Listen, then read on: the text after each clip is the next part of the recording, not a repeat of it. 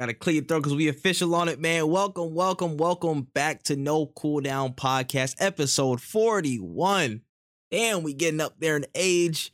ARP benefits almost kicking in, man. We're feeling good though. It's another week, a whole bunch of news stories. I am that man, Trip. Hope you all have been doing well across this week. Of course, I'm here with my podcast host with the most, a partner in crime, When Easy. How's you doing, bruh? I'm doing pretty well, man. It's Friday, and that's all I really got to say about this week. It is Friday today. yes. Sir. Hey, listen, we done made it through. We done made it through, bro. I was almost an Olympic swimmer, or at least not by choice, by a damn necessity because hurricane swept through Florida. But it was good. We survived. We made it through. Shouts to everybody. Going through it. There was damages, man. Like love and energy to y'all. This shit was really weird, but it's just like I don't know. As a now resident of Florida, I can say this like 16 years later. As a resident of Florida, it's weird because it'd be like 30 minutes you're overall scared of a hurricane. Like 30 minutes. And that's like the 30 minutes you go into a Costco or something like that to go get supplies and you don't have any water. When you in the house, you're just like, all right, cool. It is what it is. But whatever. We'll save the water levels for later, bro. It's not Mario. But anyways, make sure you guys rate this podcast 5 stars on all podcast platforms, specifically Spotify and Apple Podcasts. Of course, we're on Stitcher Radio. We're on Google Podcasts. We are on Anchor as well. So be sure to check us out there. Got a few stories from this week. Got some interesting ones, but not much to say else but to get into it, man. So you ready, dog? I am born ready. All right, let's get into it, man. We got 3 stories to warm up, so let's get that out the way first. So we got the announcement that Sackboy: A Big Adventure is on the way to PC with a whole lot of upgraded graphics, launching October 27th. So it's another PlayStation, stalwart PlayStation mainstay coming onto the PC. How you feel about this one? October?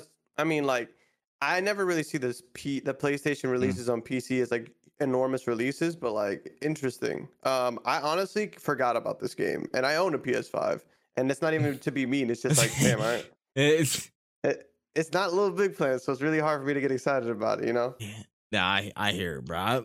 I'm just more speaking to the fact like, damn, wow, they actually like. I mean, it's Sackboy, but still, like they're dropping something for PC, so it's like, damn, you guys are like trying to create a consistent flow here. All right, listen, do y'all thing, man. I'm very interested to see what the PC slate for PlayStation is gonna look like next year. Honestly, because they dropped Miles Morales, they dropped regular Spider-Man, they dropped Days Gone, they dropped God of War all this year. All that's been this year. So I'm very curious to see how Uncharted as well. They've dropped a whole ton of stuff, bro. So I'm wondering how they're gonna support the platform next year because they're running. They're kind of running out of first party titles. Their main heavy hitters. But, they could pull something out the bag. We don't know. But how are they going to keep that momentum going into next year? That's what I'm curious to see. If it's a bunch of sack boys, I don't know how it's going to fare. But, you know what I'm saying? Love the sack boy, though. Love the sack boy. Yeah, I could see them being like Destruction All-Stars coming to PC, which honestly, that game, I'm not mad. I'm not mad at it. I'm not mad. That's a cool game. Yeah, like it's cool. I think if it's crossplay, it'll definitely. I tried to play that game when I got my PS5, could not find a match. So maybe it'll help. I don't know, but yeah, I could see them adding a few. They still have games, but like the rate at which they drop games, they're gonna catch up before long, and then they're gonna be doing like essentially it'll end up either they're gonna have to start doing simultaneous releases. Or who knows? Maybe they'll start porting some PS3 games onto the PC. I don't know, like some Infamous 1 and 2 wouldn't be a bad game to put on my PC. That would be kind of nice. That would be great. A very nice suggestion that PlayStation could definitely capitalize on. Very non-subtle hint. Damn, man. But anyways, keep moving on in the warm-up. We got another delay, guys. Skull and Bones, guys. It's getting delayed again. Ubisoft has decided it was best to push the game back to further polish it. Ubisoft also announced that there's going to be an open beta coming soon with a new date of March 9th, 2023. Thoughts on Skull and Bones getting, pushed back? Man, the thing that sucks about Skull and Bones, what really truthfully sucks, is that I just feel like it came out at the wrong era. This on PS4. would have went crazy. I'm dead. I was born in the wrong era. You say it should have been out in the 60s, nigga? Like it's just not the right generation because we have things like No Man's Sky. These aren't they're not really comparable, but there's so many like Sea of Thieves. Like there's so many games better. Yeah, I see what you're saying. There's just other options. I think that this is gonna be like a solid game, but well, it's a Ubisoft game, so solid is generous. I just don't know, man. That's all I'm gonna say. They got a beta coming. Hey, I hope that beta. I'll play the beta. I promise you, I'll play the beta. I just don't know, bro. Look, all right, I'm gonna say this first and foremost. I know people in the Ubisoft offices. They changed the date and they was like, shit, man, we need to get out of Dodge, boy. We almost got fucked up by God of War. Let's get out of there, boy.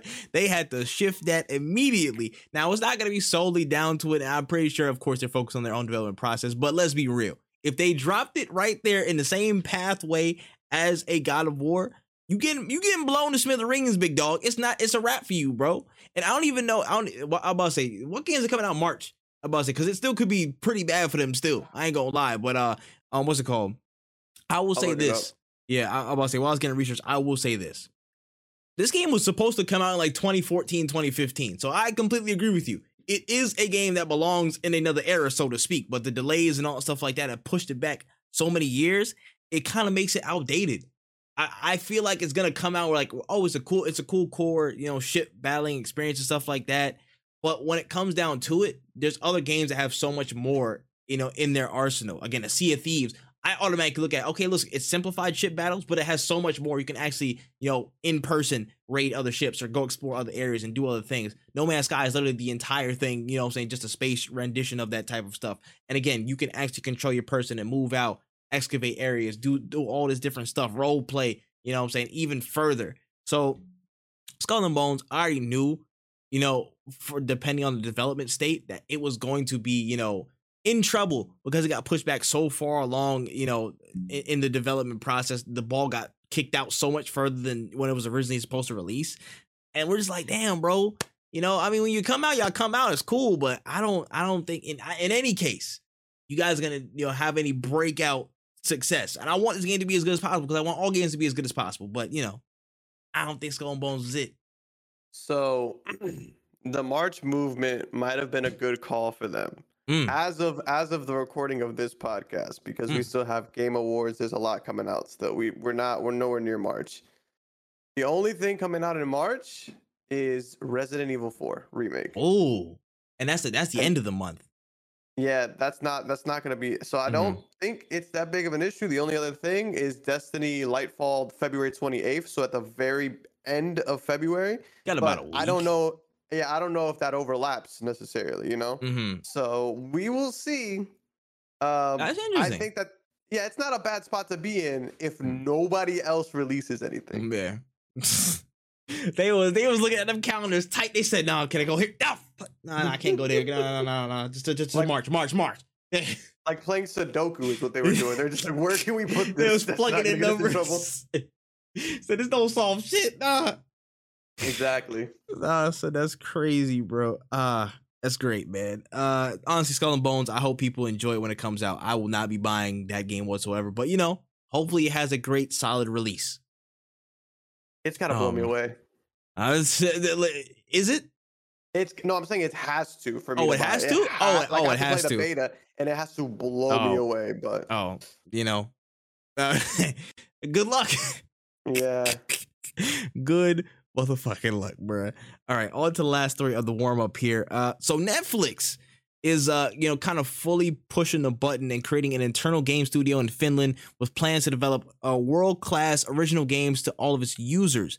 Now, it's still early doors, but Netflix is getting deeper into the gaming side of things. How do you feel about Netflix's foray into the gaming space?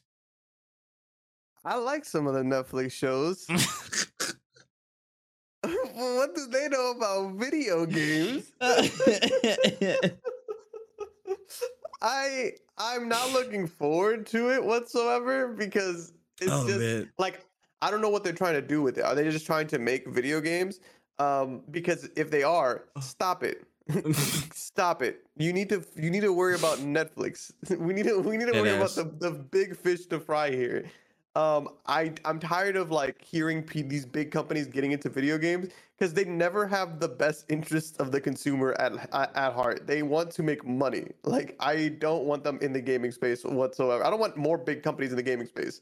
If they like, hey, we want to start opening up a grant to help indie developers get stuff, sure, cool, whatever. But like I could just see them being like, now you can play games on Netflix, so we're gonna bring the price up to $30 a month. And it's like, oh, what do I get to play? It's like Jetpack, the one Jetpack side-scroller thing. Joyride. No, Yeah, the Jetpack no. Joyride 3. And you get to play the Stranger Things kids as the Jetpack dude or whatever. Son, that's actually possible. Honestly, that's very possible. Unfortunately, very possible. But that you hit the nail on the head. That's what I'm thinking. So with them making a game studio, I'm not mad at people making game studios. It's the effect that they have afterwards and what the intention, I guess, shows in what they make. If you're solely making a game studio to create maybe some like 6 out of 10 games or some, regular basic AA games, some Terminator Genesis ass game that just, goes alongside whatever movie and it doesn't have any love into it, and you do all that just to increase a price point of a Netflix subscription, y'all are ass. It's no other way to put it. Y'all are trash. You know what I'm saying? But I'm not gonna cast judgment on them just because they're starting to do it and stuff like that. But I will say, tread lightly, because y'all are already on thin ice with the other servers that you do. What y'all been doing for the past decade plus, and putting shows and TVs, you know what I'm saying? Putting TVs and series and movies and stuff on a service. Y'all been treading on some thin ice lately with that stuff in general. So what's going on? I just think that they need to lock in. Personally, lock in, and you can take your time with this. They said this early doors for the game studios, and I'm like, keep it that way. Be very slow with that. Keep your pace and just focus on the point of what everybody's lifting the pitchforks up at you in the first place right now, the service, the Netflix service. So we'll see how the game stuff plays out, but I'm not checking out for it until y'all give me something crazy, and I don't know if y'all can do that right now. Of course, starting from ground zero, so we'll see. Yeah, man. All right, on to the main stories here. Hey, everybody in the chat, everybody's listening to this podcast right now, please remove your caps. Please stand up. Please, give a salute. It's official. The Stadia console has now been put in the spliff. Press F to pay respects. Moment of silence. All right, moment over. Confirmed by Google this week, the cloud streaming platform is now being phased out and decommissioned. The tech companies are also issuing full refunds for the game and add-on purchases that were made on the platform through next year to fully reimburse gamers who will be getting shut out. So shout out to all 12 of y'all who bought games and add-ons on the platform. With the final death date being set for January 18th, 2023, many have recounted some of the tactics Stadia used were employing to get some traction, including an earlier Jason Schreier report that Google spent tens of millions per game to get them on the service at all. So things like Red Dead 2, Assassin's Creed, etc. All those series, they were paying money out the wazoo just to get on Stadia. So how do you feel about all this, man? It's a sad day. It's just like when they announced it, we knew, bro. We all knew. It's so like it just doesn't work right now. And it's just that we don't want to read, like, I don't know if it's just a money laundering scheme that we keep making the same mistakes. Like we're just throwing this money in there to waste it. It just doesn't work. Like it genuinely doesn't work. Unless you can download these games onto something, it is not going to work. And that is what's really frustrating about the whole thing, is that we keep trying to like push this thing that inherently is just flawed. Like you can't build a house on faulty foundation. At the end of the day, when you're talking about video games being played over the internet, if the internet isn't good enough to handle just regular multiplayer, it's not going to be good enough to handle the entirety of the game to be streamed. And that's really what the issue is, that the people are just dumb. Like it's just dumb. It's just they're making dumb decisions, and it's happened time and time again. PlayStation Now, Google Stadia. I feel like I'm missing one right now. But there's still on live. Something was on live one. It might have been. But that's the thing is that we keep trying to do this cloud gaming thing when I just don't think that that's Yeah. really gonna work, bro. It Like it's was just not gonna on work. live. On live is so old. Oh my gosh. That was a core memory unlock right there, bro. So I think somebody put it on Twitter timeline the other day. I was like, on live, bro. What the hell? You string it and it was ass. But continue. You have better chances of literally renting out systems at this point. Like it would be a better marketing idea to just be like, yo, we're gonna buy a bunch of PlayStations and we're just gonna ship them out to people and have them rent the PlayStation to play God of War at this point, because you'd actually have people holding on to a subscription a lot longer. You know what I'm saying? It just doesn't make sense. Yeah. It's honestly just a waste. And sorry to all the people who bought Stadia. I'm sure all 7 of you guys are very heartbroken right now, but you will move on, and maybe the 7 of you guys could put your money together that you spent every month and just buy a system. We're gonna lower the number every time, bro. I'm gonna come back around. You'll see. You'll see. But again, you hit the nail on the head, right? Listen, this is what I'm saying. And this is not the only time I'm gonna mention it on this podcast, but cloud streaming of games is not going to work right now. It has not been able to be on that path to viability, and it will not be in a state of viability for at least another 10 years, in my opinion. Just because we have an infrastructure, at least in North America, of very, very inconsistent, shoddy, faulty, haywire, whatever you want to call it, internet. The infrastructure for internet is just too inconsistent across the entire area of North America to bank on entire cloud streaming platforms. It's not possible. It's not feasible right now. I'm not saying it's impossible forever, but for right now and in this foreseeable span of time, it's not good. You think about how many people have like no internet connection. I could walk to the other side of the house and my internet connection might like drop or something like that because Wi-Fi extenders, blah, blah, blah, this, that, and the third. So many different factors that go into it that it's just not a safe bet to bank on. And it's not the fault of developers. It's the fault of just the infrastructure that they're getting into. You know what I'm saying? It's a system and the market they're getting into. They have to play within these constraints, and you're fighting a losing battle automatically. You're fighting a losing battle automatically. Like one day I'm gonna talk about this more in depth, but it's not the only time we've seen this. Again, on live died. I'm about to say that died. I don't even know if Ouya was a streaming console, but it died nonetheless. But I just want to mention Ouya because whatever, we live in slander. But it's just companies blindly go into this, and I understand from a business side of things why they want to do this. They want to try and force their hand into an early mover situation so that they have brand recognition over that space. Like, oh, if you're the first person to really navigate through a cloud streaming and stuff like that, more people are going to flock to your brand because you were the first person to do it mainly. You know what I'm saying? Either you're a first mover or you're somebody who was close enough to the beginning and have a big enough name to kind of leapfrog over other people. From a business standpoint, I understand why people threw money. I understand why Google threw money at this. I understand because in the next decade, 15, 20 years, this can be a viable solution. If certain things are addressed in infrastructure, if internet standardized, if internet's made more easily accessible and consistent across areas in the US and beyond, this can be a viable thing. And I think it will be, honestly, at some point. But the fact that they failed to see that the inconsistency with internet infrastructure was such a big problem is something that no amount of money, no amount of money, investment, development, whatever, on any sole cloud console could overcome. It's the biggest obstacle for a reason, and it will continue to be for the foreseeable future. And when not even Google can overcome that, it shows that it goes deeper than just a single company's failings, bro. It goes deeper than that. It's a graveyard. It's literally an elephant graveyard. Almost every system and platform that's tried to do this has died or has been stunted, has been hurt. So this is nothing new. For people that are shocked at this, what the hell y'all been looking at, bro? Because this was written on the stars as soon as they dropped. As soon as they dropped, it was written in the stars, bro. Like rip, but y'all just shot yourself in the foot by even starting. Yeah, it's not. I don't want to say it's sad because like I don't it's know. Not sad. Google got money for days, bro. They'll be all right. Yeah, no, I mean more so like I guess it's sad for the people who thought that this could work. But hey, yeah.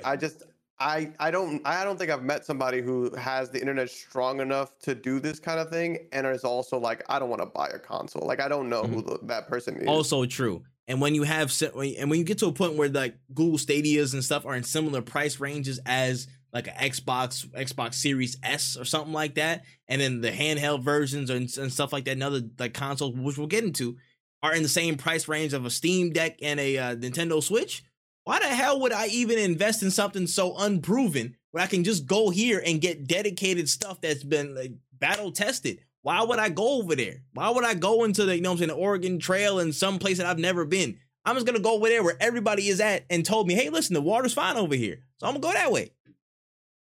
Yeah. It's not no damn Kanye situation. I'm not trying to be different. I'm just trying to play some games and enjoy myself, bro. Like, dang, it's not no proving ground. But speaking of which, if the death of Stadia is going to do one thing, it's spur more companies onto building their own cloud platforms themselves. So this time it's Verizon, Razer, and Qualcomm as they revealed the Razer Edge 5G, the world's first 5G gaming handheld being built on Snapdragon G3X Gen 1 platforms.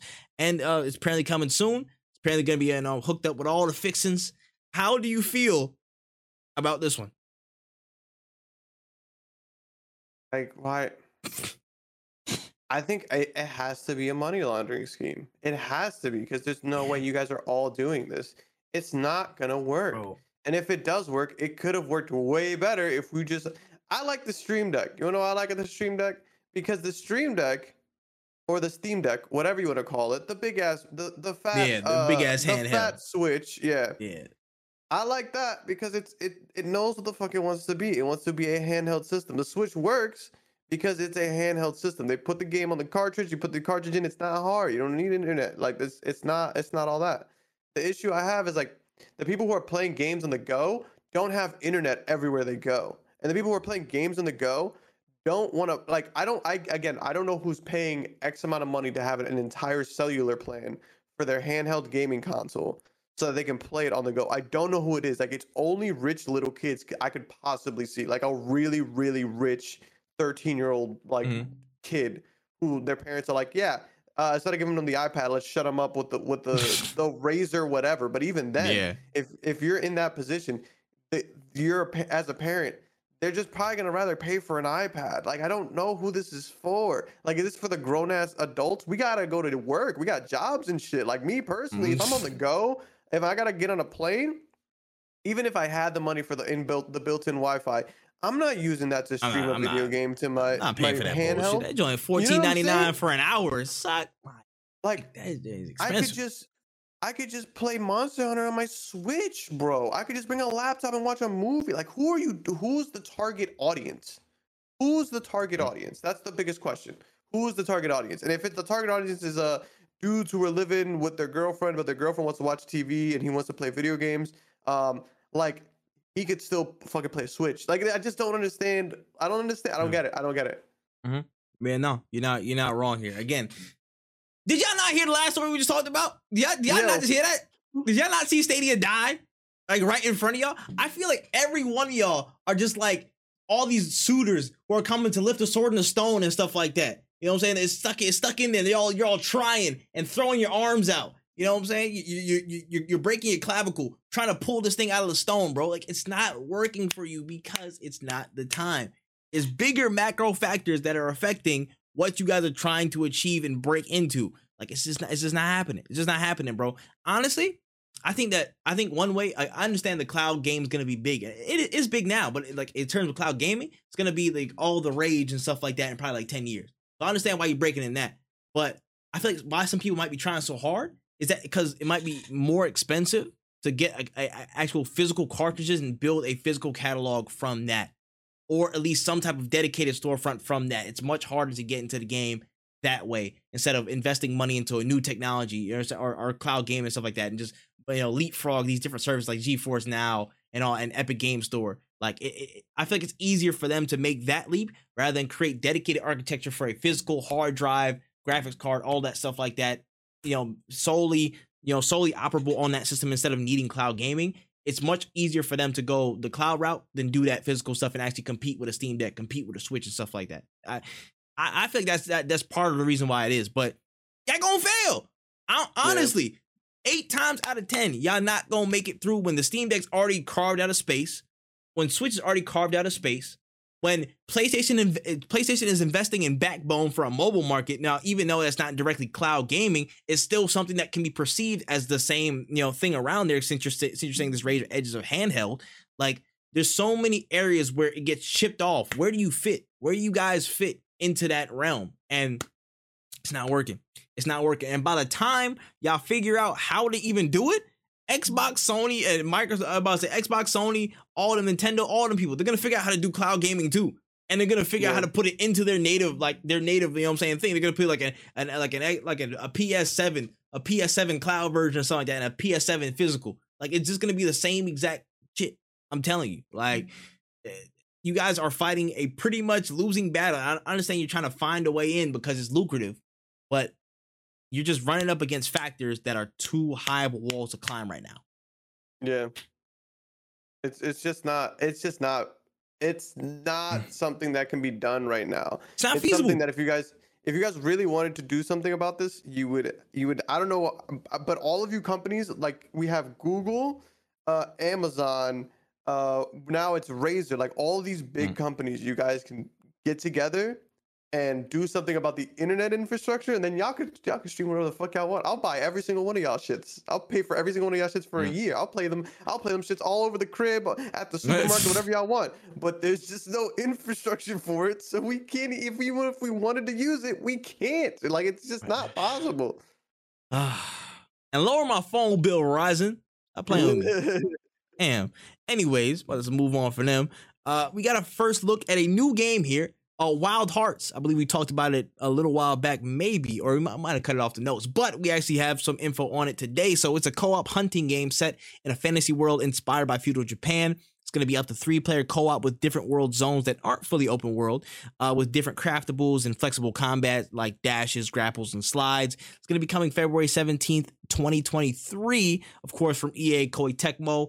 How do you feel about this, man? I know it might be airing into that little Monster Hunter lane. So how you feeling about it? I'm gonna just play Monster Hunter.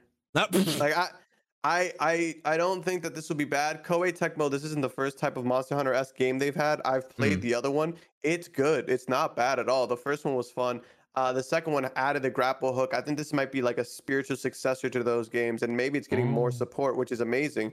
Because the first one, like, I shit you not, when me and my boy, we loved Monster Hunter, but we both had 3DSs. We didn't want to play them on 3DSs. So until World came out, we were like trying every other option. We played like the God Eater game, which was like Monster Hunter, but more anime. We tried the Koei Tecmo one. I cannot remember the name of it right now, but they were all solid, but none of them were Monster Hunter. And that's really what it came down to. I think this game is pretty sick. I think if you're interested in this, but you don't want to play if you don't want to play Monster Hunter, but you want to play this type of game, I'm just going to look at you weird, because I feel like this Monster Hunter is the one that made this kind of genre. So it's weird to be like, it's like, I want to play basketball games, but I don't want to play 2K. If you have your own gripes with Monster Hunter, then I guess, sure. Actually, that's not a fair comparison, because 2K actually sucks. But 2K. I mean, 2K.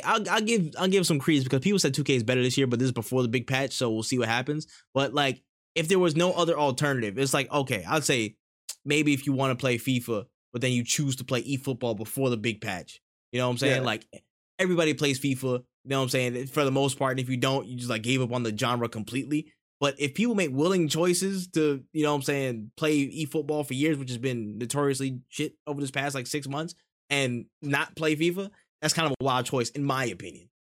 Yeah. I guess it would be more so if you're just a fan of like, if you're a fan of the monsters, because they look interesting. It looks like a very interesting game. You be there for the aesthetics. This game looks really good. So if you're somebody who's like interested in this, and maybe you've already played Monster Hunter and you beat all this stuff, because there are people who've done that. And you're like, I want to get into another game like this. I would say this game looks good. I haven't played it yet. If y'all want to send us some copies, we'll definitely play it on stream. This shit looks insane. I have high hopes. But it's EA, so we're gonna be careful. What was the name of that one game? It came out recently, bro. Like maybe in the last year or so. It was like a small like animal or something like that, and then he had like a sword and he can't do like hella fast movement and stuff like that. I'm trying to remember the name. It was Biomutant. Yes, that one. It was Bio something. Oh my goodness, I can't remember the name of it. It was Bio. To the chat. The game that I was talking about, the first Koei Tecmo Monster Hunter game, was called Tokiden. That's what it was. There's Tokiden and Tokiden 2. Oh, okay. I'm with you. Biomutant. Biomutant. That was the other, and that's the name of the other one. Yes. It kind of reminded me of like a smoother Biomutant, but Biomutant was still pretty smooth from what I saw, honestly. Yeah. But kind of looked in that style of it, but me, I'm like, I haven't played any of, that genre of games much anyways. So if I'd start, it's gonna be Monster Hunter, bro. I'm gonna keep it a stack with you. It's gonna be Monster Hunter.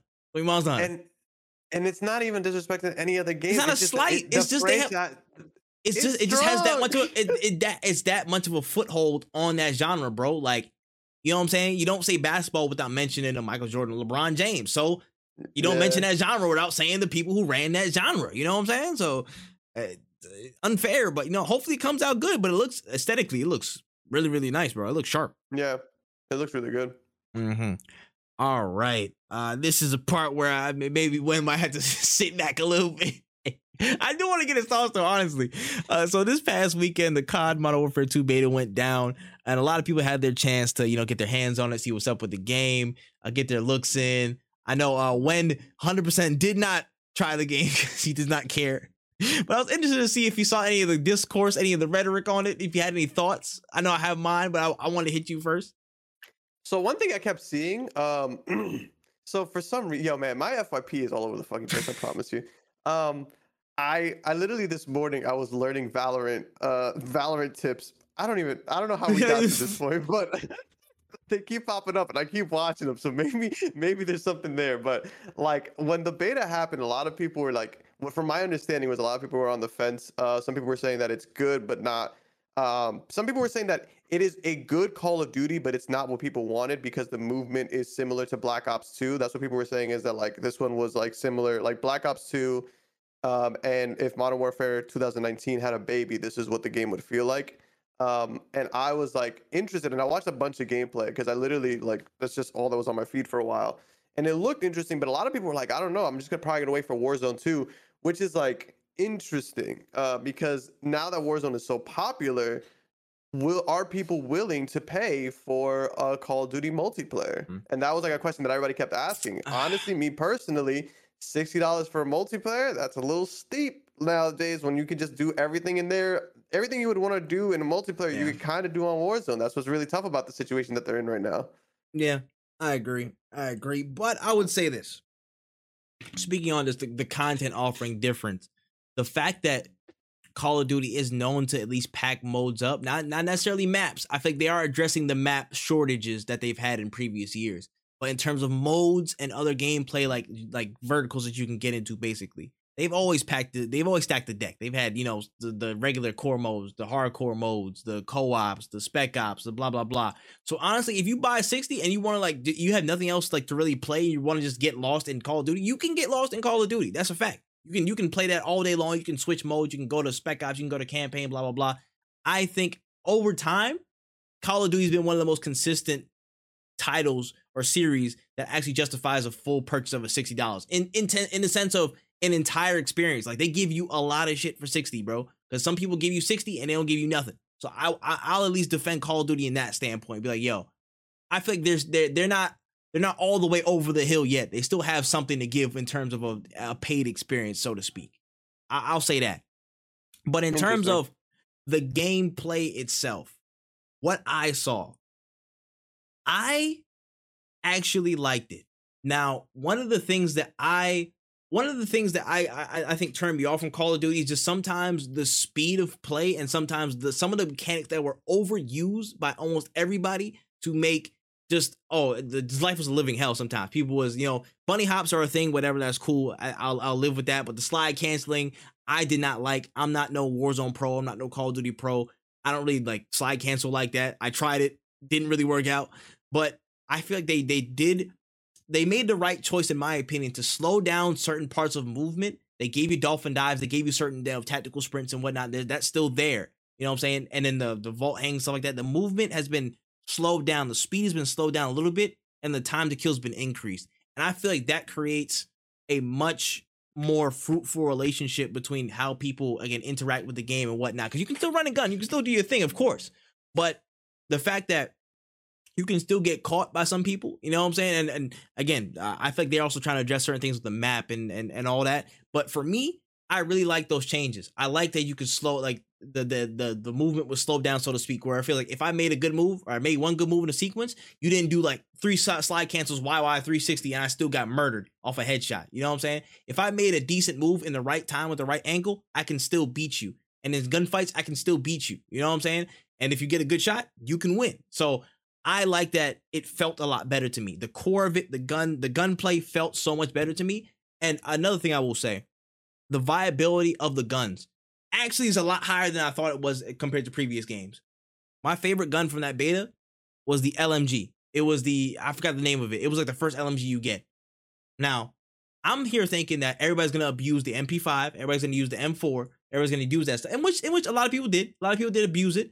But I thought I was going to have to fall into the meta, basically, and try and keep up. And sometimes I use those guns. Of course, like, whatever, just try them out, test them. But honestly, the most fun I had was with that damn LMG. It was actually viable. Again, in close range, I was getting messed up unless I hit fire. But again, mid range, if I'm aimed in, I'm flagging you down, bro. You getting riddled, bro. It's a wrap for you. So I like the balance between that. The marksman rifles weren't too crazy. Again, like I tried to use the marksman rifle. Like unless you got crazy aim, your shit ain't working. You know what I'm saying? 2 shots is a kill. And if you're chesting up, that is a 1-shot kill. So the guns actually felt fairly balanced, in my opinion, aside from maybe some people going crazy with MP5. But even then, they kind of fixed the MP5 as well. They added a lot more kick at distance, and they made it much harder to use at range. So they're listening to certain addresses from the previous Modern Warfare standpoint. I find some weird thing. I don't know how I feel about the perk changes yet, because they basically what they did is they put, okay, you get to pick two perks you start with for free, and the third perk you basically unlock it, or like you unlock it in the game, or like it happens at some point early in the game, you unlock it, and then there's an ultimate perk that you unlock later in the game just by playing your timers or whatever. I don't know exactly what it was. They added Last Stand again, which was you don't use a gun, you just use a syringe, like you're self-reviving in Warzone, but it's still kind of annoying a little bit. I don't know if it's like the biggest gripe, but I'm just like, why the fuck y'all add that back? You could have just left it, but whatever. Aside from that, like, I couldn't find too many complaints. I actually enjoyed it. And I was playing solo for most of the time. Like, I actually think that it was better than before. They definitely took some things that they saw from Modern Warfare 2019 and they tweaked it. I think this is much closer to what they really, really wanted in terms of slowing it down, creating better time to kill, creating some more viable guns and whatnot.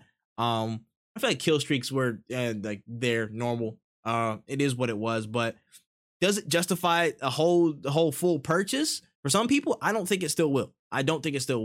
I think people are really gonna just wait and see for the Warzone to see if that's what's best for them.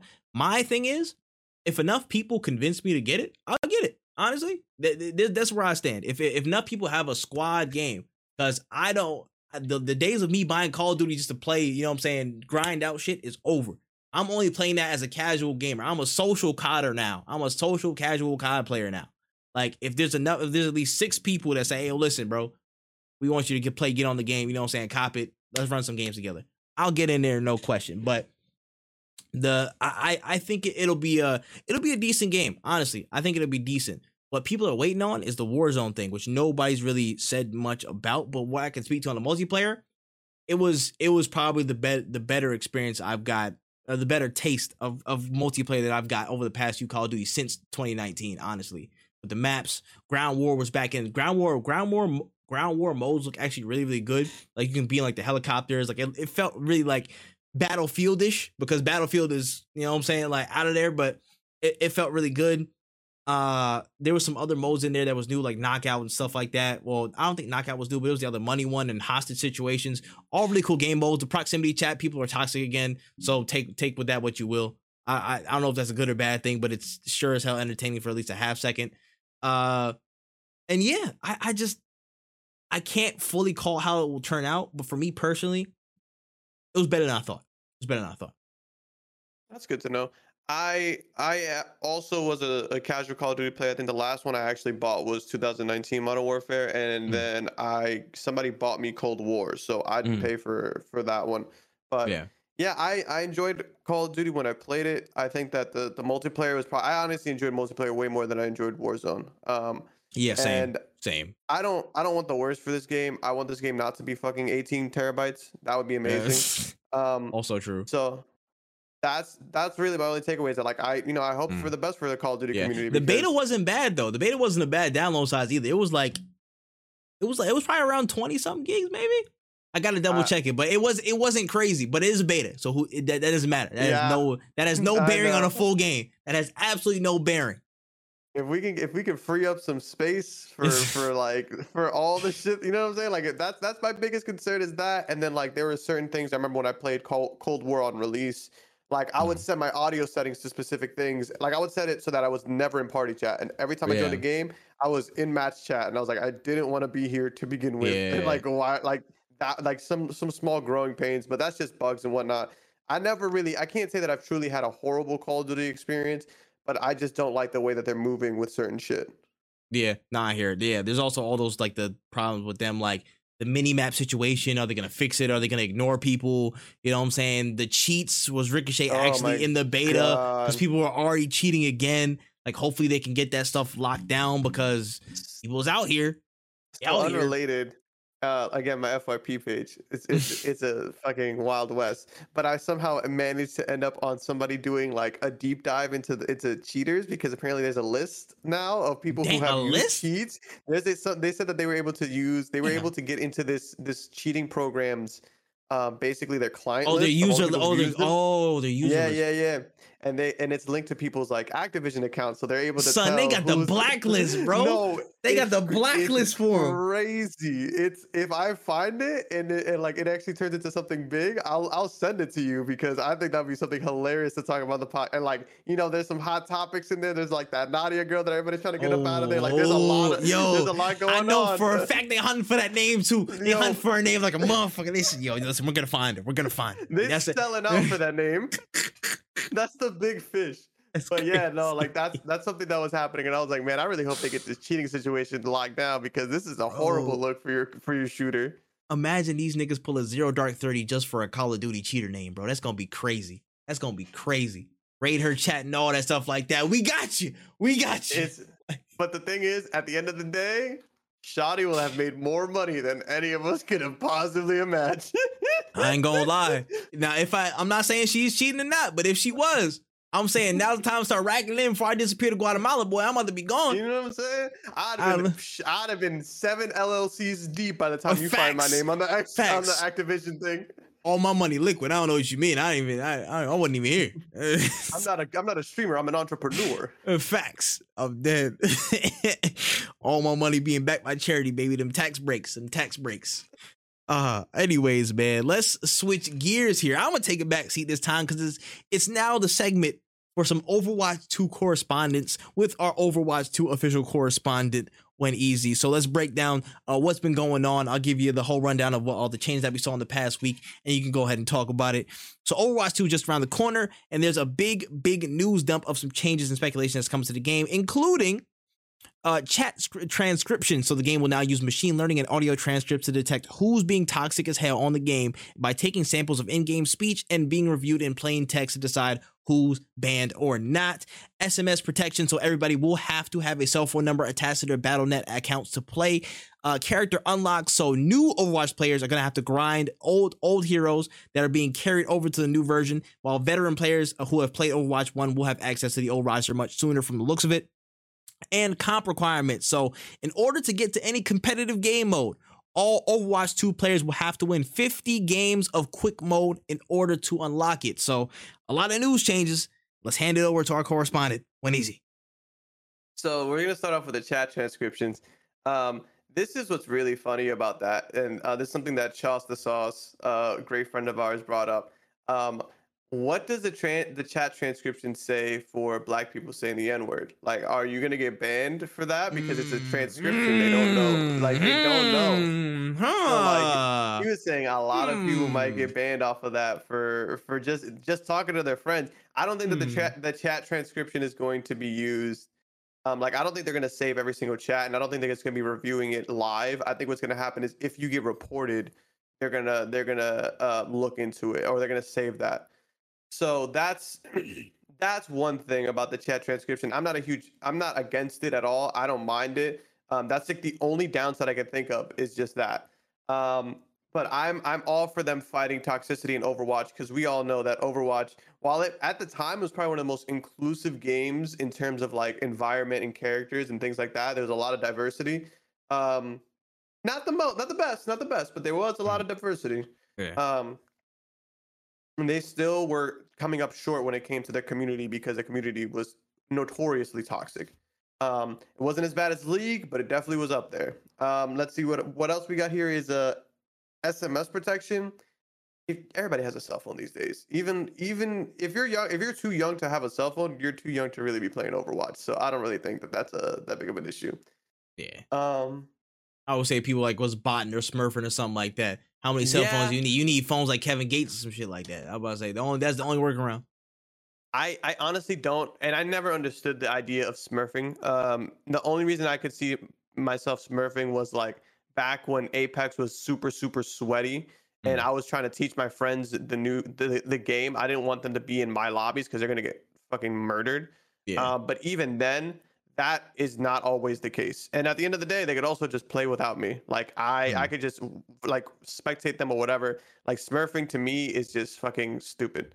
mm, Um, Overwatch unlocks. I'm not against it. I don't really like it, but I'm not against it just because like back when Overwatch first dropped, you had all the characters. So like if me learning Overwatch for the first time as a new player, never playing this game before, can figure out what everybody does, I think most new players this day and age can do it as well. mm. Because let's be honest, we have Apex. There's so many hero shooters nowadays that like Overwatch created all of these games to start using heroes in their games that I feel like everybody has played a hero shooter before they play Overwatch too. Yeah. So it doesn't really like to me make that much sense. I get what they're trying to do, and I'm not against it because you're gonna get the characters, and as long as it's not like you need to play 10 games as Soldier 76 before you can unlock any of the other DPS. Like no, just like Yeah. do Nah. like a 3 to 4 games. Like it's not that deep. Mm, Um, the comp requirements. This is gonna make that first week of Overwatch hell. Winning 50 games in quick play, playing 50 games is different from winning 50 games because there's gonna be people in there going crazy because they want to be like the world's first whatever. They want to get to world's first like diamond yeah. grandmaster or whatever. Mm, I think they should have just not released comp for like 3 weeks and then, or like 2 weeks. Like, I don't think it's that big. But winning 50 games, you're going to have people roasting you in the casualist of modes. It's like, bro, relax. I'm just here playing Roadhog. Like, I'm just trying to learn. Like, I'm here with some friends who are just trying to learn the game. Like, it's going to be so fucking annoying. But they've changed a lot of stuff about comp too and how it's going to work so that people aren't like roasting. Like, you're not going to be able to see people's like rank on the game. mm. Like, you're not going to be able to see people's like profiles. Like, they did a Oh. lot to like to quell people roasting you. It's going to Mm, happen, yeah. but it's just like, man, I don't know. Like these changes are fine. That's the biggest thing. The biggest takeaway is that I see that they're trying to do something. I just don't know if it's going to have the significance that I think it will. The SMS protection is probably the biggest change for people because people are really going to Mm, have to lock in their accounts. Because I know multiple yeah. people who will just like cheat, buy a new copy on a different profile, and then cheat again. Like it's not, Mm-hmm. they will get away with it. And I'm liking that these gaming companies like Valorant and like Overwatch are trying to do more to quell cheaters because in this day and age, I feel like it's so easy to get cheats on almost any shooter. Yeah, nah. That's no lie. That's no lie. Only thing I will say is, I don't appreciate the character unlocks because I am a new Overwatch player technically, and some bullshit. You know what I'm saying? I'm gonna be here for like hours and stuff like that. But I'll pick somebody to play, whatever. I'll focus in on somebody and make it happen. But otherwise, I mean, these all seem like pretty fair changes, except for the comp thing. Yeah, the comp thing, niggas gonna go feral. Niggas gonna be feral that first week. Oh my gosh, like it's gonna be tough. It's gonna be a little slight. I I will can't even not lie be to in you. game chat. I will not Mm, be in game chat. I will not have the chat open. I will be playing with people. I promise you. They will not be able to contact me. They're gonna have to find another way of getting a hold of me. And if you find me through BattleNet to send me a message like, "Yo, your blah blah blah sucked," I'm like, "Bro, go outside. Like, mm, go outside." 100%, 100%, bro. But it is what it is, man. Overwatch is, it kind of. I mean, we'll see. We'll see. I'm down to Next give it a Tuesday. try. Yeah, let's just hope. Fingers crossed. It doesn't kill anybody. It Yeah, might kill me, but me. yeah. I will be streaming it on my YouTube. So if you guys want to see what Overwatch 2 looks like, we're gonna be playing it on Wednesday. You know, 100%, 100%. All right, let's keep it pushing to the next topic here. We got a weird topic, honestly. All right, listen, I don't know if it's just me, but like, okay, Twitch they had a lot of like changes over the past like, you know, few weeks. So like probably in the last like week to 10 days. Like a lot of these changes like just started rolling through. So I mean, just to roll through them a little bit, we have elevated messages, which are basically YouTube super chats. Had like a 70-30 split after fees and taxes. So, you know, just think of super chats literally in Twitch. The official shout out command that shares a direct follow button into the chat. Follow cues that suggest ideal times to remind viewers of things throughout streams, upcoming stream views and like dashboards. And that's been in like the past week alone. So, I mean, thoughts on all these changes for 1 and 2, like, dang, these kind of came out of nowhere, didn't they? Yeah, stepping up to the plate, honestly. You won't catch me praising Twitch too often, but like this is the kind of things they need to stay ahead of the pack, because at the end of the day, a lot of people have been saying the same thing. Twitch's days are numbered. Twitch is going to be going out soon. Like this is the kind of dedication I like to see. Like I want to see you don't have an algorithm, you don't have certain things that other platforms have. What are you doing with that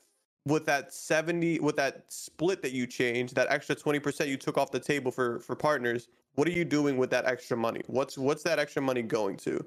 And seeing these new features, it's like, okay, cool. Because it was really shady when the first thing we saw after they said we're taking away those 20% split, that 20% extra split from partners. The next thing they announced was like Megan Thee Stallion is going to be at TwitchCon, and it's not sponsored by Twitch, but it's like, yo, the optics, my guy. Like you got to understand. It's people aren't going to read the whole message. You're going to see that and get outraged. It's, by the way, it's sponsored by Lost Ark, I think. So it's not Twitch who's paying. By Vin Diesel? Vin Diesel? No. That's Ark Survival. Korean. That's Ark Survival. Yeah. Oh. Vin Diesel did not pay Megan Thee Stallion to go to TwitchCon. My fault. I was like, Ark Survival. Ark? This nigga Vin Diesel. I don't want to say, bro. What the hell? How you know? What's the family relation, my nigga? What's going on, Vin? Oh man, I hope she's in one of the Fast and Furious movies. But besides the point, I like that they're doing more things with the website. I like that they're adding more things to the website. Me personally, I kind of push more towards growth than things that will get you paid, but that's just my own point of view on content creation as a whole. This is a really good. I love the official shout out command, because that's something that we've always implemented, but like never really had a really good way of doing it, because you would have to just click on the link and then go there. This is way better. I'm actually a fan of some of these. I'm actually a really big fan of this, and the 70-30 split is like awesome, because that's what people have been asking for a while now.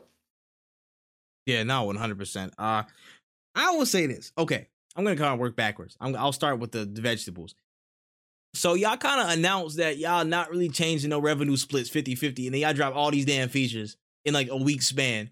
Y'all made sure Twitch support was there to drop these bombs back to back to cloud out the announcements that y'all not changing nothing, and we got high costs and stuff. I'm just saying the time is convenient. The timing is pretty convenient that y'all just like, you know, you said, hey, listen, we're not giving y'all none of that money. Y'all keeping it 50-50 and it's not moving, and partners too, give me that.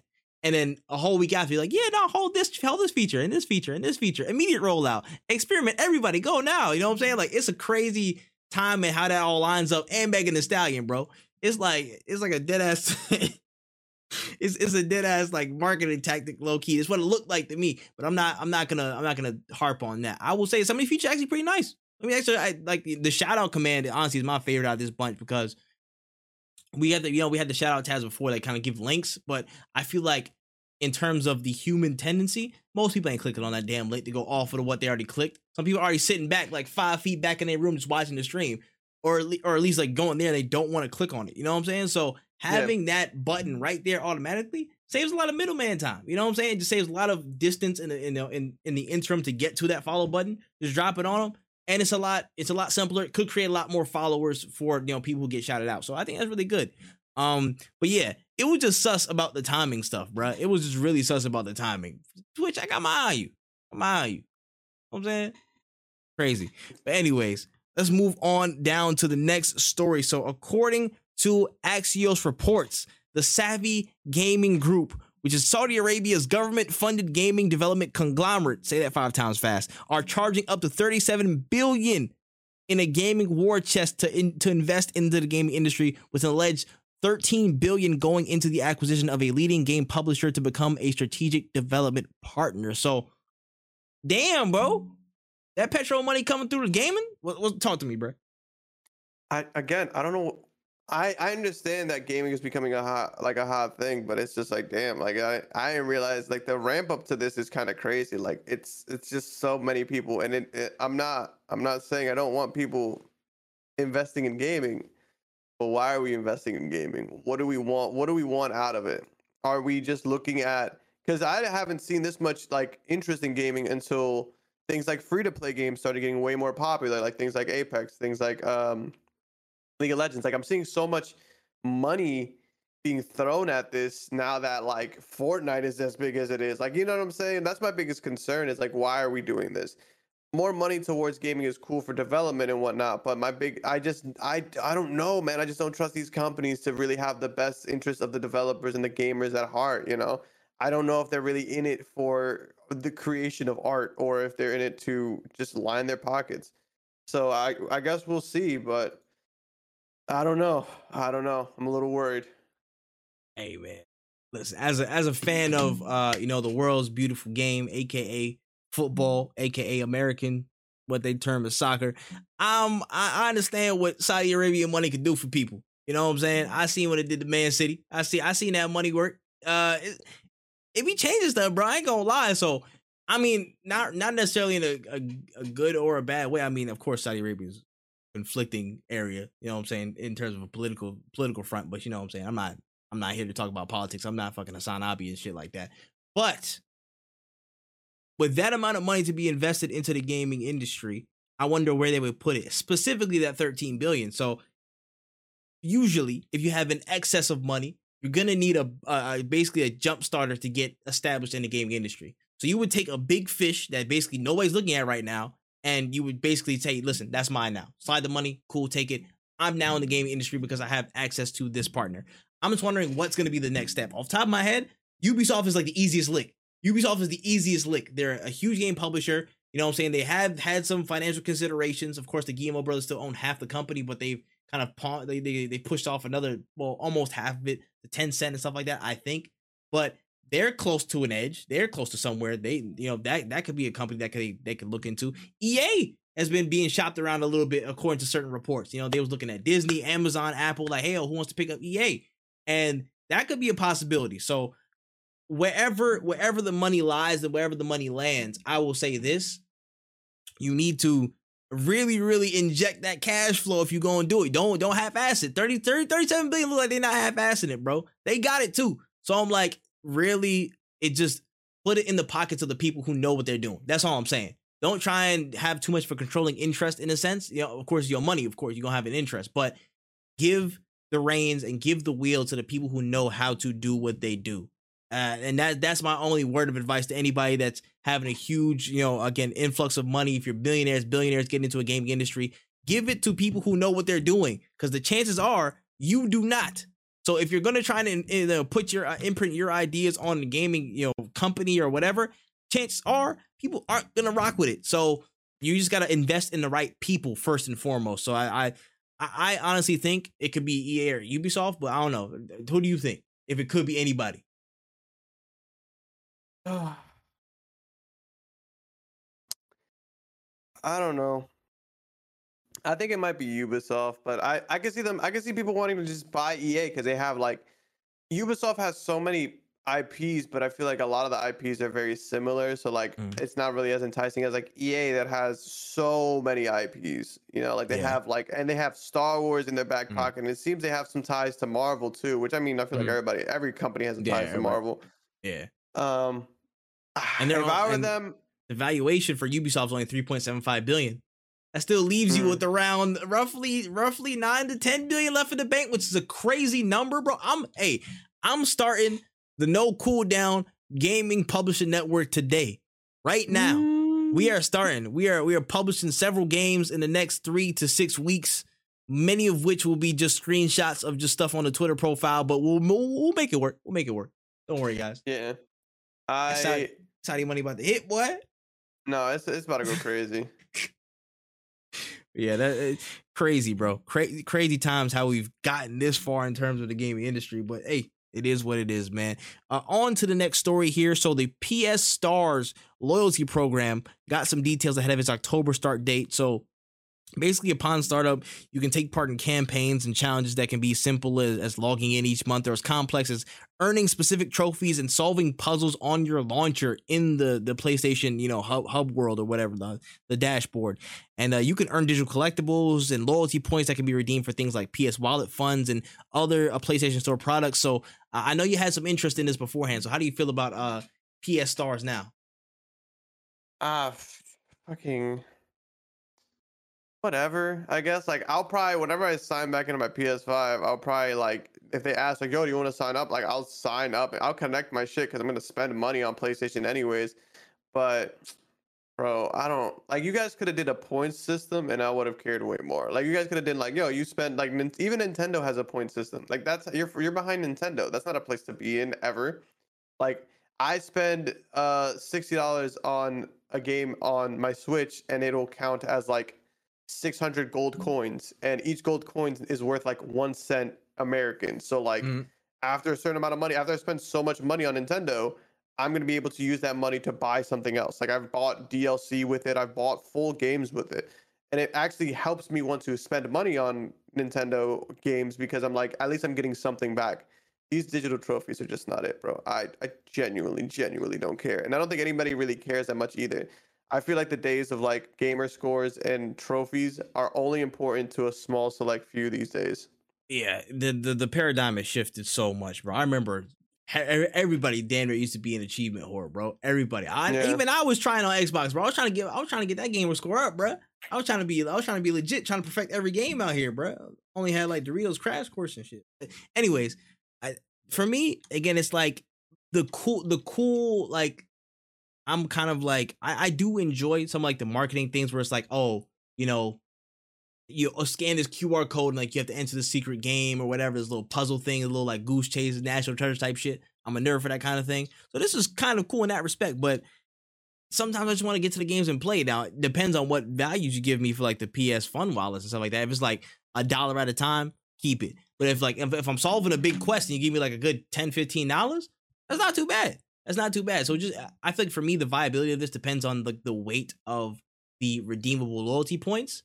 The collectibles is whatever to me, honestly. It's whatever. It's digital collectibles, bro. Your dad's gonna be free NFTs, and I can't hold no damn, what I'm saying, Crash Bandicoot statue. So whatever, bro. Yeah. I mean, overall, it's cool. It's cool. Yeah, it's whatever at this point. Yeah, it's whatever, bro. It's whatever. But anyways, let's go on to the trailer trove, the section where we talk about more watchable media that have, had some stories this week. And we got two specific ones this time around. First and foremost, as a part of Last of Us Day that happened earlier this week, we got the first full trailer for the Last of Us HBO Max TV series with some cool and familiar shots of the world, Joel and Ellie, and some more characters to send the third. How did you feel about the official first full Last of Us HBO trailer? I feel like ever since Last of Us 2 came out, like I feel like it's been Last of Us since then. Like they've been pushing this this franchise to the brink. But it does look good. I am interested in watching it, and I probably will watch it. But with how many times they've released Last of Us 1, man, I know exactly how this is gonna go. hey, I'll see you in Fortnite. We get them Joel and Ellie skins. Yo, see you, bro. Yes, sir. See ya. You know what I'm saying? Like, for the Soul trailer itself, looks fantastic. Honestly, it looks really, really good.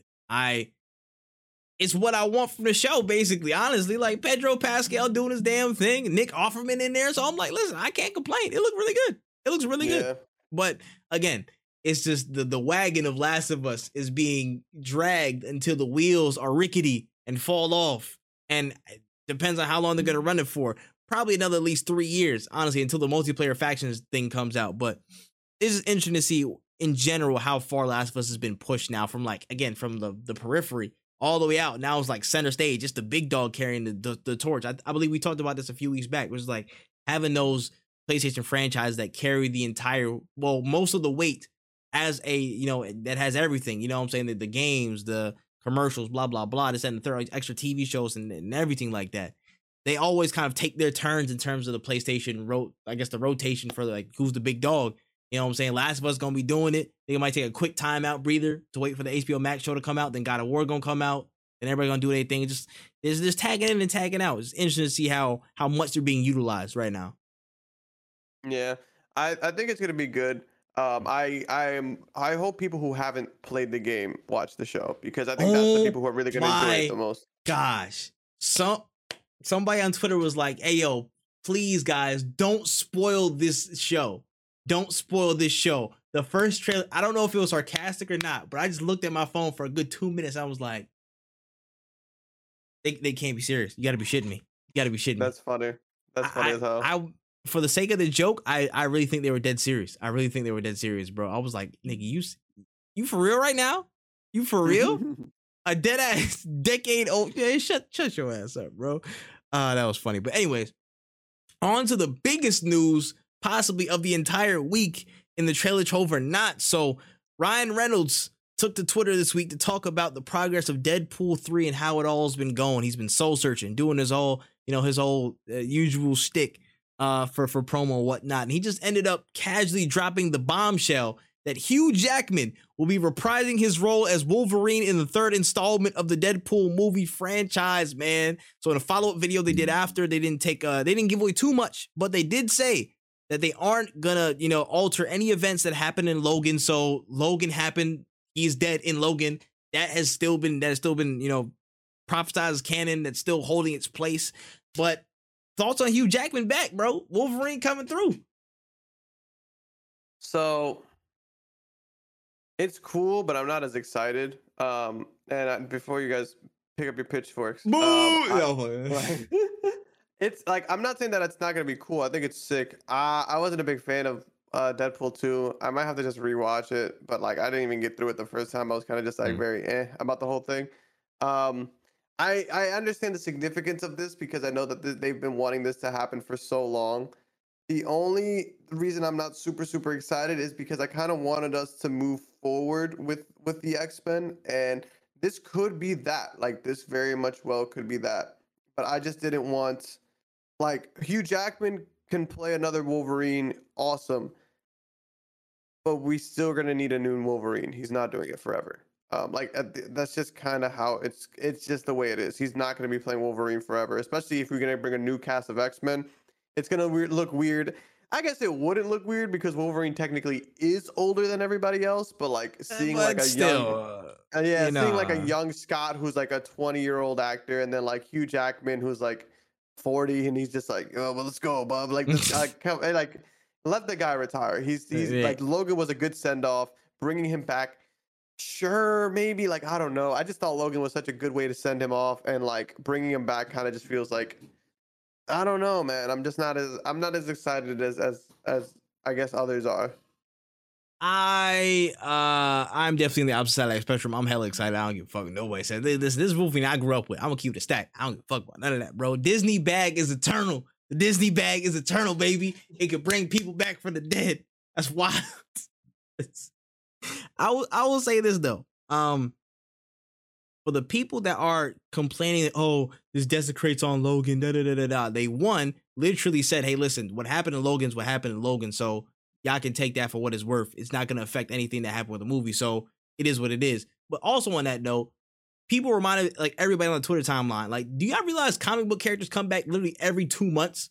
They die and then come back, dying and come back, dying and come back. You're like, oh, you're not respecting the comic book, the sanctity of it. Like comic books are any better. You know what I'm saying? They're even worse. To keep it a stack with you, they're probably even worse. So that argument, honestly, I feel like it's dead in the water, low key. Like, just enjoy the movie for what it is, bro. If it's just some happy-go-lucky trip or whatever with Wolverine in it, just appreciate the time and space that you got to see Hugh Jackman again. That's my thing.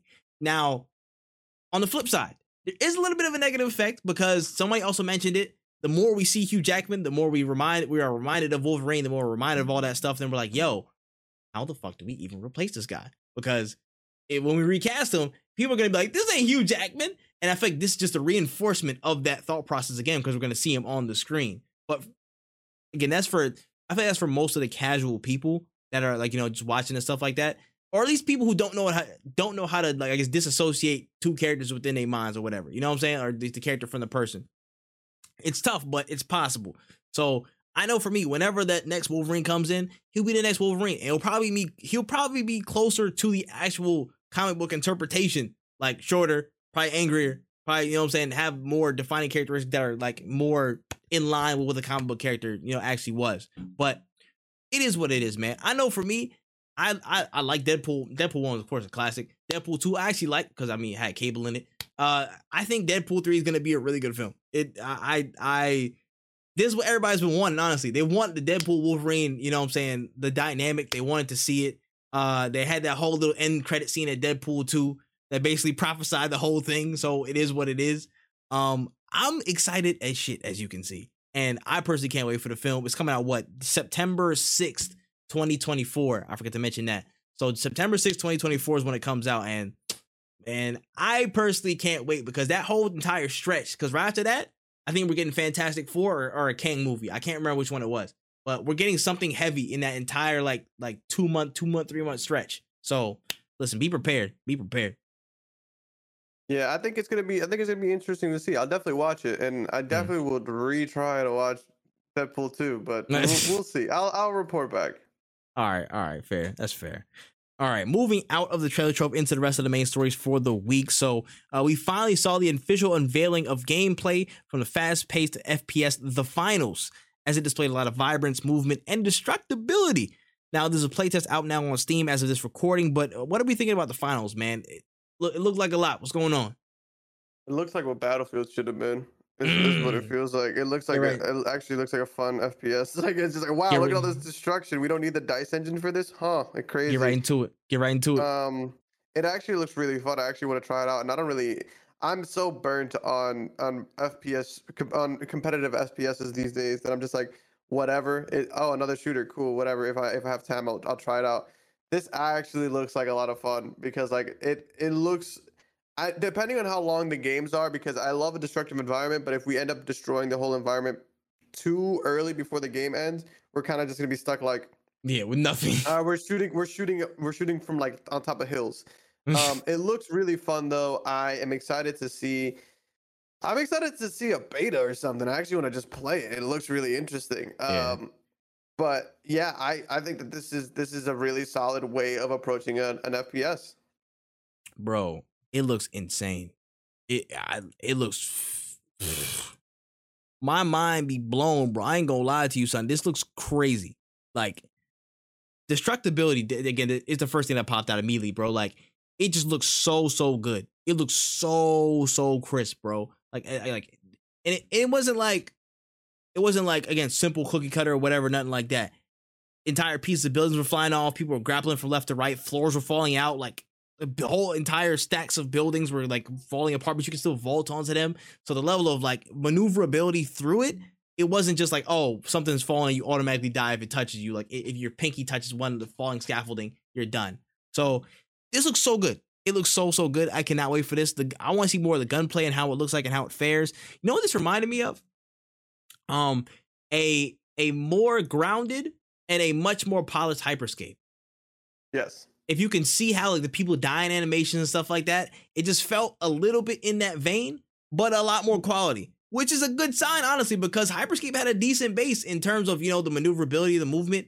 I liked it, but it was just, you know, certain things with Hyperscape I'm not going to mention because I might get, you know what I'm saying, a hex on my life if I mention it too much. But listen, bro, I honestly think this is going to be a sleeper title. People need to watch out for the finals. Finals gonna be is one of the ones, bro. It's like this. I thought this was Arc Raiders for a second, but I was like, nah, it was that one or the something Arcadia, American Arcadia or something like that. I thought those were two similar games. And I saw them like, yeah, nah, I need to put some respect on this game because it's going to be something crazy. Honestly, in my opinion. The thing about it is that like I wonder what it's gonna do to my PC. Like it just looks so crisp. I don't know what my PC is gonna. I don't know how my PC is gonna handle this. It's going to power drive my PC 100%. But am I prepared for it? Possibly. You know what I'm saying? I can blue screen a couple times. I'm not mad at it. Yeah, I would. If this crashed a couple times, I'm not gonna be like, oh no, this game is garbage. I'm gonna be like, nah, like, I get it. Like, son, look at the zip lines, all the skins that came with it inherently, bro. Like, do you see like the whole like goo machine that built like a bridge? I'm like, a Yeah, it's lot of this nuts. looks way smoother off of first grip than I even could have imagined. Honestly, I had no clue what this thing was even going to be, but this is beyond my expectation what the finals is. So look, keep it coming, bro. I already signed up for my playtest, bro. I'm trying to get in there ASAP. I gotta sign up for mine. I'm not gonna lie to you because I actually want to be a part of this. Listen, get on that Steam page, my boy. Get on that Steam page. But yeah, moving down to E3 rebuilding news. So after we heard word that E3 is alive, it is officially cleared that roadmap to its comeback festivities for the next year. So basically, the new and improved event, of course, facilitated by ReedPop, going to take place from June 13th to the 16th with a half and half days. So 2 days. The first two are going to be dedicated for media and gaming and business outlets. To basically have their way with everything in the show floors and the Connect network, get your interviews in and stuff like that. And the other 2 days is going to be open to the public as well. They're going to be actively working on getting partners back in for games and possible presentations on the show floor and of course in the conference rooms. And it seems like E3 is kind of back on the path to forefront. So how do you feel about E3 making plans? How do you feel about where E3 is coming back to right now? I feel like my opinion on E3 can easily be swayed with a couple press passes. I think that would be and just throwing it out there into the universe. But that's crazy. Wow, no, I agree. I'd be interested in seeing what they have in store. The return of E3. I want E3 to return. Actually, I want E3 to return because I want to see what the summer game. I want to see the comparison. We got Summer Games Fest. We got E3. Let's finally do this because a lot of people. I can't wait if Summer Game Fest and E3 happen and and E3 comes out on top of me like y'all were right. We missed E3. If it does not, if it disappoints, I'm going to find every single tweet that I saw where it was like, "Where's we lost E3 to this?" We miss E3. Bring it back. I'm gonna quote tweet every single one of those bad boys and be like, "Huh, crazy." It's almost as if all of this. It's almost as if like it doesn't matter who says the news. It's just the fact that there wasn't news or that there is news. Like that's the biggest thing is that we're gonna compare everything. Like I'm excited for E3 because it'll be an in-person event. If I have the privilege of going, it's gonna be a great experience, hopefully, of being able to like play these games, meet these people. It's gonna be super sick. I kind of just hate how like we look at this as anything other than like a marketing thing. Like it is really just like, hey, we are bringing you trailers. Like that's all we should look at. People are like, whoa, it's like a competition now. It's like, no, dude, they're just bringing us game trailers. Do you not want that? Bro, exactly. And this is my thing. I like when people compete for me. That's just my personal, what I'm saying, thing. True. Especially companies. When you compete for me, it just makes both of you better, which makes my choices even better. So let's keep that ball rolling. So if E3 is stacked up in 1 week and then Summer Game Fest like the first week, Jeff Keighley's gonna be off the hook because he's not working at E3 no more, so he gotta show them up because he made his own platform. He's gotta get Kojima to drop like 8 announcements. He gotta be up on the phone calling everybody, trying to pull in favors and stuff like that. Use his Mountain Dew and Dorito Pope status and actually make something happen. And then E3 is coming back mad resurgent, and of course they got ReedPop, the people who did like all the Comic Cons and stuff like that. They have their whole network that they're gonna use. So I want them to wow me. I want them to come back with a bang. If I want E3 to really, again, just put their stamp on next year. Be like, hey, listen, we still can do this. We still can bring out these companies. We still can show these trailers, blah blah blah. And I want Summer Game Fest. I want Jeff Keighley to be like, yo, listen, they shouldn't even have been here in the first place because we got this, and this off the rip, blah blah blah. I want them to compete for my attention. That's all I want because at the end of the day, we all win. The more they compete against each other, we win. So y'all keep it up. Y'all say, oh yeah, this versus who? Because if we're gonna be real, I don't give a fuck. I don't care. As long as I get the trailers I want to see, I'm cool. You could have gave it to me by a messenger pigeon. I still would have did it. You know what I'm saying? I still would have been fine. But the fact that we have these formats and y'all gonna, again, automatically compare and pit things against each other, because that's what a lot of y'all people do, I'm fine with that. As long as it spurs better competition, better trailers, more content, and more enjoyment for me, the average gamer. Yeah. My only concern, please, E3 and Summer Games Fest, do not pull shit out of your ass if it's not ready to be shown. I understand y'all want to compete, but I swear to God, if y'all show Bro, anything GTA 6 related and y'all tell me that game ain't dropping for 5 years, I'm gonna I'm be gonna smack you. pissed. Like I'm gonna drop kick you. Dead ass. Dead ass. I'm gonna be don't show shit that's not ready. Let's not do Facts. that. Let's not waste everyone's time. Facts. And also, so a side note, if Fable is not ready, Xbox, don't show it. We talked about y'all a few weeks ago too. If Fable's not ready, don't show it. Matt Booty, I listen, look, bro. I'm a hire a fraud to come jump you, bro. I'm hire a fraud to come jump your window. Listen, if games aren't ready, don't put them out. Please, if games aren't ready, don't show them, don't put them out. Just wait till they're just right to even release. Thank you. All right, moving down to the last news story of the day, I think. So we finally got to this little blurb, man. So it's been like 9 days. Gundam just, kind of sitting around. It's out now. It's out in the wild. How do you feel about Gundam Evolution? You know what I'm saying? Let's talk through it, bro. How's it been? It's been painful. Like that's for sure. It's been hella painful. It's not a bad game though. I really enjoy it. I think it kind of fits into the space of like it fits into the space that Overwatch 1 is leaving, which is like the 6v6 hero shooter. The only thing that I wish was easier to do was unlocking characters. Like that's really the only problem that I have is like unlocking characters. It's not even a grind. It's just the fact that it's like it's not that it's not even a grind. It's the fact that I don't know how you can grind without putting any money into it. You know, facts. Like you don't know the systems that are in place. Everything's just so foreign right now. It's like, okay, how does this relate to unlocking any characters? What challenges can I do to get this online? Like I don't know. I don't know what I don't know. And one of the things, like one of the missions was like heal 10,000, heal yourself 10,000 like damage or something like that. Something 10,000 health points or like a weekly or whatever. And all the characters that they gave me to do those missions didn't really have a healing function. Like I would have to go into fights, leave fights, wait to like heal myself. And it was things like that. I was like, this is kind of annoying. And then every character that is locked, overpowered, very strong. I have no like. I really wish I was like saying like no. Like I'm not as like no. The only way to kill some of these like melee Zaku, the only way to kill him is if you have a sniper and you shoot him in the head. That's literally the only way you can stop that man. It is a problem. It's super annoying. Bro's a terrorist. Yeah, like it's just not fun when you have like things locked behind. And like I'll get locked. Like we got spawn trap. Like we couldn't leave the spawn because they were like 3 melee characters all beating our ass. And then I'm just trying to get out the spawn, and then like the team is like, LOL, easy. And I'm just like, bro, like I can't even I can't do anything. Y'all paid money for this game. And honestly, if y'all don't make unlocking characters easier, it's not gonna last long because there's just not enough characters to really. There's just not enough characters to really be able to like do counter plays or anything like that, or either that or just nerf some of these characters. Like I need some nerf rollouts. I don't know. Maybe I was spoiled with multiverses because I feel like with that game we get a lot of there's some. Yeah, like, but they're hot fixes, but they spring back so quick. They're on the ball with it. If they don't see it in the first like 2 days, in a week they'll be like, oh shoot, we see that now. We're gonna fix it in the next patch.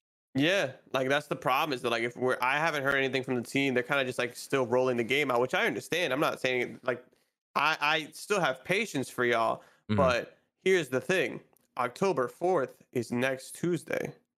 So if your hero shooter ain't up to par, that little week lead that y'all decided to do this. Y'all decided to wait till the end of September. Remember, y'all game was good when I played it in the closed beta. Facts. That game was good when I played. You guys could have released in August. I personally think. Y'all are putting yourselves in a very dangerous. You're playing really close to fire because if your game isn't good, and I play Overwatch 2 day one. Hey, man, I don't know, man. I don't know.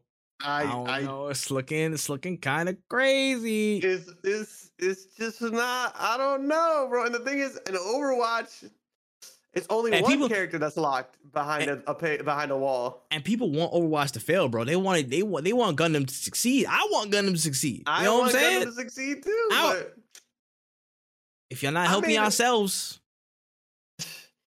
I made a video called "The Overwatch Killer." Like this is that game. Think about how this makes me look. Like you're making me look bad because I said this game was gonna kill Overwatch. Now I'm finna make Overwatch content because I can play that game. You know what I'm saying? Like, I'm sorry, but like, I don't think you have way too many cosmetic options in your games to really make people pay for the characters. I feel like, it's just unless you can make it unlock easier or do some challenges or something. I just don't know what I could do to, because even in Apex, an Apex character is 1,200 of the points, and you get 600 per level. So hold on, let me just do the math real quick. That's 1,200 divided by 600. That's 20 levels. So after 20 levels, you unlock a new character in Apex. If my math is correct, your math was definitely not correct there, but I know what you mean. Okay. It's like 12,000 Apex, like not Apex coins, but the legend points or whatever, and then you get like 600 per level. So is that 20? Is that not 20?